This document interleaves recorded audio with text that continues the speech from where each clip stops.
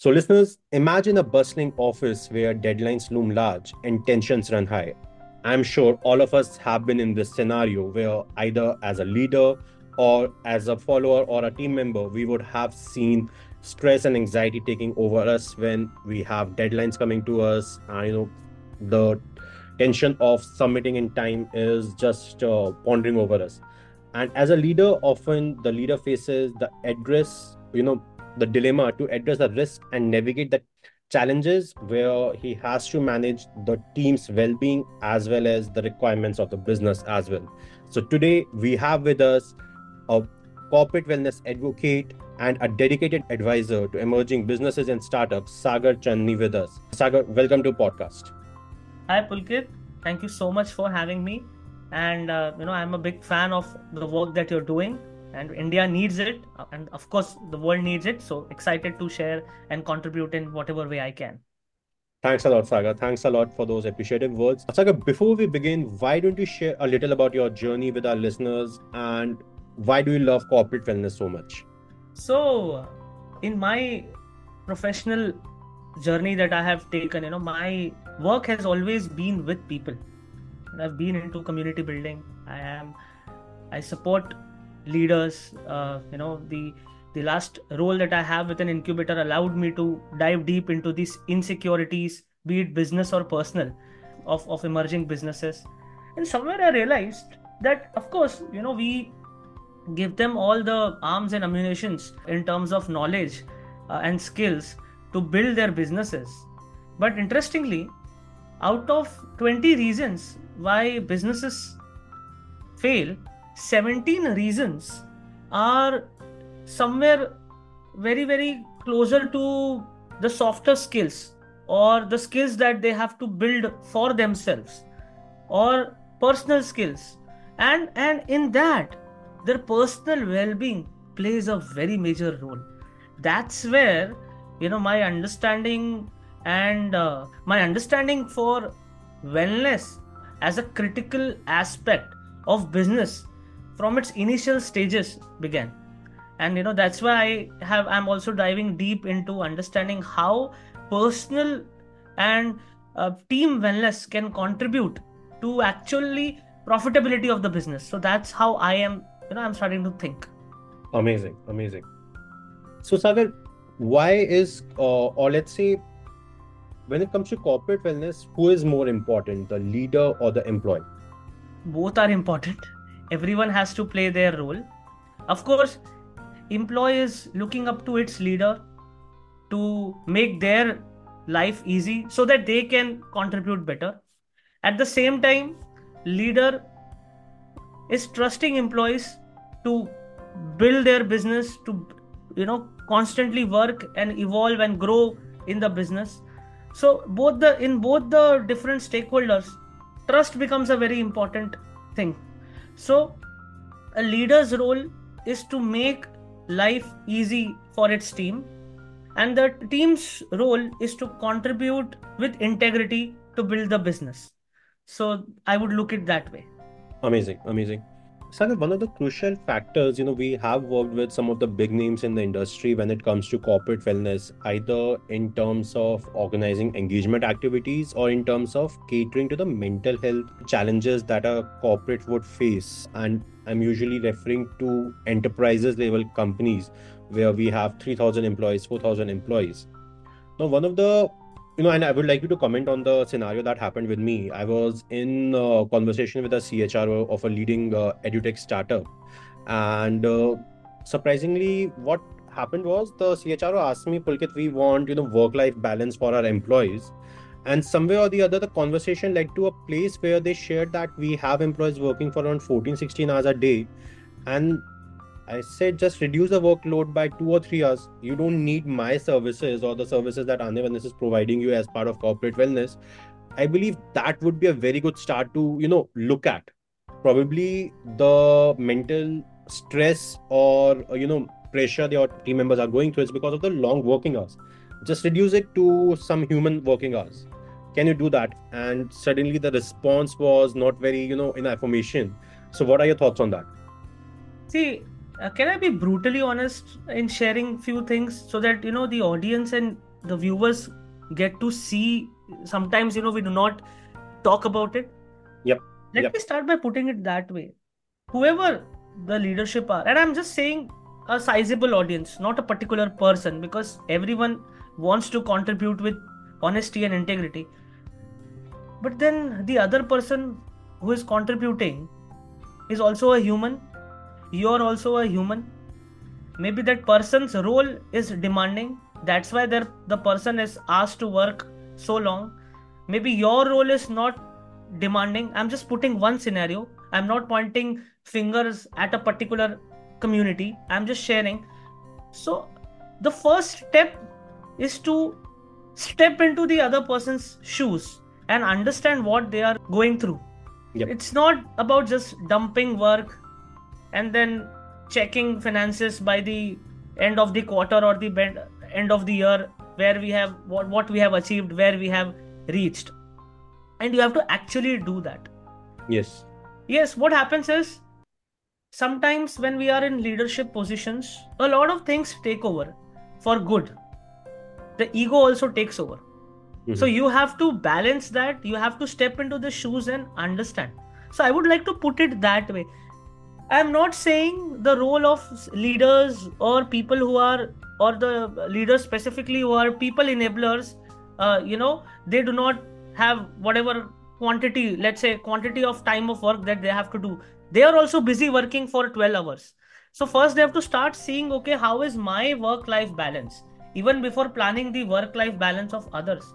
Am I living a fulfilled life that I want to live? Where I am working with integrity, where I'm taking some time off for my own well-being, my family's well-being, my team's well-being. And the whole idea of personal versus professional, I do not believe it. 80% or 90% of the times, your natural behavior, how you are at your home or wherever in social situations, is similar to the work situations. Only 10-20% because of the decision making and the logical process, because at the end of the day, be it a CHRO, be it a CEO, or be it an employee, all are part of one human body called as organization. Yep. Right? Yep. So it cannot be you are just planning work-life balance for others. You have to plan work-life balance for yourself, do it successfully, take help of professionals who can help you, and then assess your impact, and then see how I can create impact for others. So this is my understanding of creating a win-win situation. That's a very well put response, Sagar. And evolving onto this, I would like to, discuss on one point. We talk often about, and I'm coming from a space of entrepreneurship, the startups that's so much in vogue right now in the Indian industry.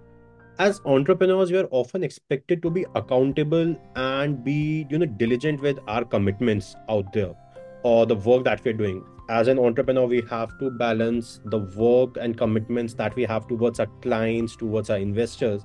And on the other hand, we have got our employees, the team, who is enabling us to move forward and cater to the requests of our clients and our investors out there.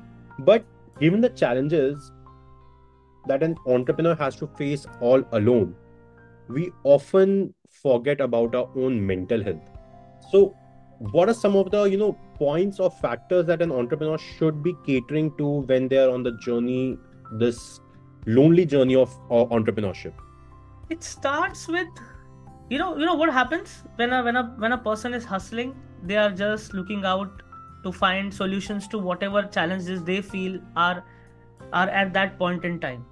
As an entrepreneur, the first thing that comes to your mind is, will I get funding for my company? Will I get clients for my company? Of course, that's a very, very natural way of thinking. Okay. But what happens? What empowers you to think that way? I'm just taking a very holistic route in answering this question, because the answer needs to be introspected. Yes, yes. What helps you to do that? Let's say as an entrepreneur, you are very creative in your approach. And of course, you are an entrepreneur because you want to make a difference, you want to prove your worth, you want to stand out, you want to fulfill your dreams, you want to fulfill your aspirations. There is a hunger and a drive to do it. I mean, whatever qualities I shared, let's say, qualifies someone to become an entrepreneur. Okay, I'm just bucketing it. It's a too Mhm. narrow way, but again, with interest of the time, I'm just giving it a bucket. But at first point in time, what makes you do that is how you have been to become an entrepreneur. How you have been to become an entrepreneur, and just go deep down and think the kind of content you have been consuming, be it in the terms of books or teachers or professors or the community that you have interacted with. Mhm. That's, let's say, one aspect that makes you, become, or makes you, creates that hunger and drive. And the second thing, at a very, very deeper level, your mental construct, your emotional construct, your spiritual construct, it comes from that. How do we forget these two things? I know at the moment it will be slightly difficult for you to connect the dots, but it is your mental construct and emotional construct that drives that hunger. Yep, yep. And let's go slightly deeper. To have a healthy and enterprising mental construct, you're also eating food, eating whatever, the nourishment that you're getting for your body is coming from there. Okay, Sagar, how have you connected these dots? Yes, these dots are connected. These dots are connected scientifically. This dot is connected. Okay, there is enough research Mm. available. you know we can go deep into some other conversation, but this is it, right? Yes. So if you're sleeping for 4 or 5 hours, if you're not consuming right content, if you're not eating, let's say, if you're not taking care of your body, your mind, your food, how are you going to design a company which will only be created with respect of unit economics and business model, and your potential clients having those intellectual conversations? Great, enjoy that. But then if this part is missing, your own mental health, which allows you to decide better, how are you going to create it? Someone who has not got this, I would request you to rewind 1 minute and listen to this once again. I'm sure you'll be able to connect the dots. So, mental well being or mental health is the core, and then physical health, because it's the mental ability that decides that how much weight I want to gain, how much weight I want to lose, how much peaceful I want to be, everything. So yeah, Yep. this is my holistic take on your question, Pulkit. Great.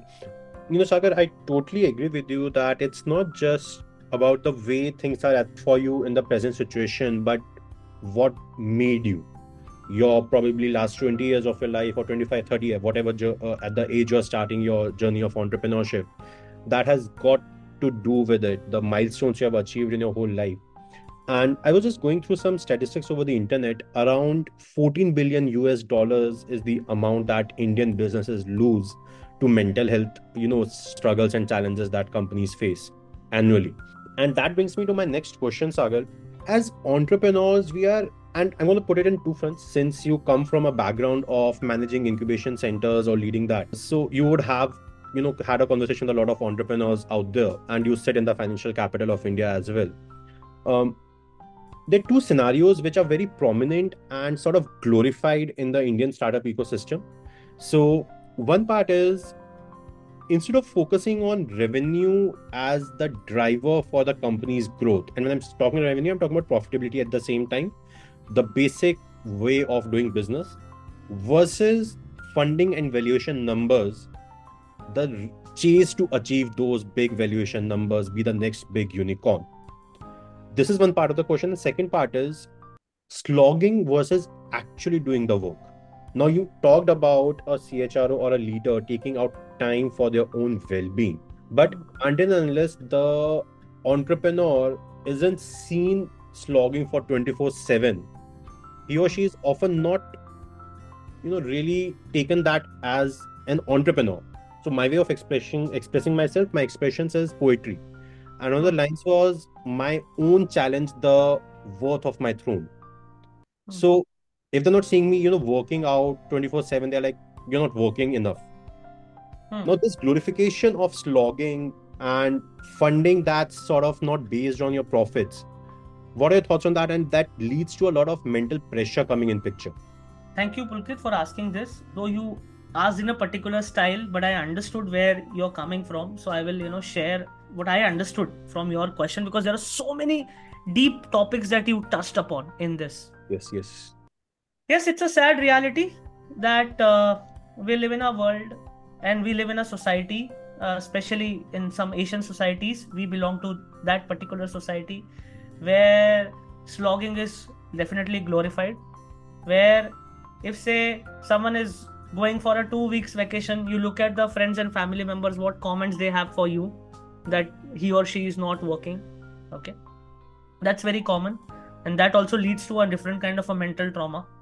Okay, a lot of things are just, we live in this herd mentality where we look at things, we get influenced. There are no positive, let's say, there are positive influences, but we do not want to look at them, is how the thing is. There are so many things happening in entrepreneurship. They look at the television, they look at the shows, or they look at a particular leader who wants to work 90 hours a week, and or a leader says, who, you have to work 90 hours a week or a 70 hours a week, right? But what kind of a personal life they have, you look at, I'm not going to name anyone, but I'm just going to share, because I advocate this. That's Yep. why I'm going to share. I like to see the world in this way. Being an entrepreneur, it is important, and I understand that in the first stage of your journey, maybe in the first 3 months or 6 months or maximum 9 months, yes, the practical situation is that you might have to work extra hours, but that can also be planned. It's not as if nothing is going to be planned, unless you have a meeting with an ex investor in next 3 hours, or maybe some investor is sitting in the United States and the call is at 2 a.m. That's logging, or that is understandable. Yep. But Yep. for the sake of, displaying that, you work 12 hours and then you expect your team to work 12 hours, 15 hours. And then in that comes whatever you call as a new company, there is a lot of norming, forming, conflicts, and no one is going to manage that, because everyone wants to build, right? And moreover, in the process, what happens, the insecurities of startup founders or the core team takes over, because they're putting so many efforts for whatever 3 6 months, and they're not getting the result.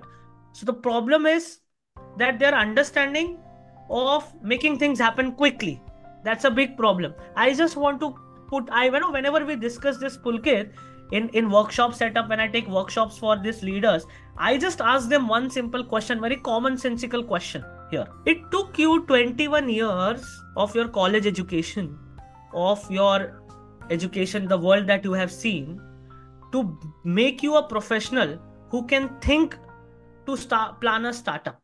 It took 21 years of formal education, informal education, whatever good, bad experiences, to be at a stage.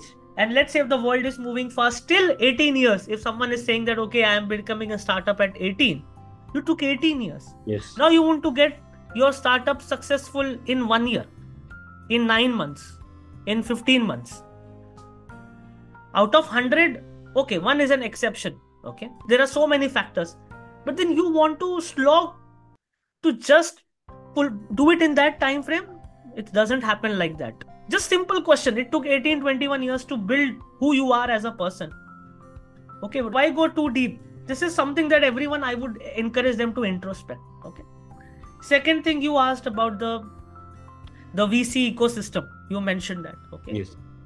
Now, this is a fact that, let's say, because we are catering to this side of the society, we still live in a scarcity mindset. We forget that if we are building something that can be of value to the stakeholders or to the potential customers, then investors are also looking for startups who can, who they can put money for.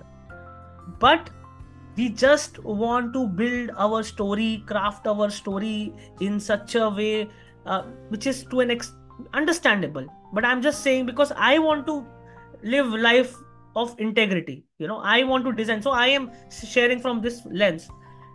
I would say if the focus is on solving the end stakeholder, Mhm. then you will not dance in tunes of that has been given by your, be it any investor, VC or anyone. But for that, taking care of yourself, ensuring that your mental growth happens to an extent where taking a journey with integrity and the right value system, and mental well-being contributes to that value system. Yep. It does. Mental well-being, spiritual well-being, it does contribute to that value system. Okay. So this is a kind of a gist I would like to share with entrepreneurs, that yes, it is important to build your business. It is important to give attention when required, but it is also important to take time off for your friends and family, for your own health. And one last point I would like to close by answering this point is that the more disciplined we get, the more freedom we will get. Please remember that the more disciplined we get, the more disciplined we get our own well-being, our own mental well-being or health, you will create structures, and then it will help you follow processes for your own growth, and that will be replicated in the business. So you choose, and that is the only choice we have. That's amazing. And Sagar, this brings me to my next question to you. Now, as an incubation head, you often would have acted as a bridge between investors and VCs and the startup entrepreneurs. And this is something even I have myself experienced when I was raising funds for my startup, Anya Wellness. And though probably my question is specifically directed towards investors and VCs out there, but it also, is applicable to us startup founders as well, because it's a basic problem that I've seen in our overall business community out there. Why do people have such a big challenge in saying no? I understand a VC or an investor, or probably if I have to generalize this whole thing, startup founder would be getting too many proposals during the day or during the week of their work week. Just a simple no or just a simple feedback saying that these are the reasons you're not applicable or suited to us would free that startup founder or that person who is expecting your reply from that whole mental trauma of you know waiting for a response. What are your thoughts on this? Yeah, so we have not learned the ways to communicate. It starts with that basic. Because I can say that because I've been fortunate enough to work with stakeholders out of India. And I'm sorry, but that's the reality. If something doesn't turn up, okay, I get a response. You tell me one thing, Pulkit. I'm just asking you a very simple question. I'll just deviate and we'll come back to this topic. Startup ecosystem or the startup world has come in the last 5 6 years. I was interviewing one of the global leaders who runs a very big job search websites. He said that, though he's not from India, he said that what was the year we spent drafting our resumes or CV or storytelling? Uh, when did we did that? We just did it by ourselves, right? Let's Yeah. say I'm just giving people who also apply to your organization, Pulkit, if they want to work. And I'm just saying this, okay, because startup asking for money for VC is also he or she is sending their CV and resume, right, and a pitch Yeah. deck. Okay. Yes, yes, yes. Yeah. And that is, I'm just giving one. We did it everything by ourselves. And that time also I used to wonder in my first stint of my career, okay, I am taking so much of hard work, I am going extra mile to do, I am not getting any response from them, whatever it is. Even if they're not selecting me in their organization, why they have not sharing this with me? No different story. As a startup founder, you are sharing your profile to the investor. Simple thing is, as you rightly said, no, people do not say no because they feel that the other person might feel bad.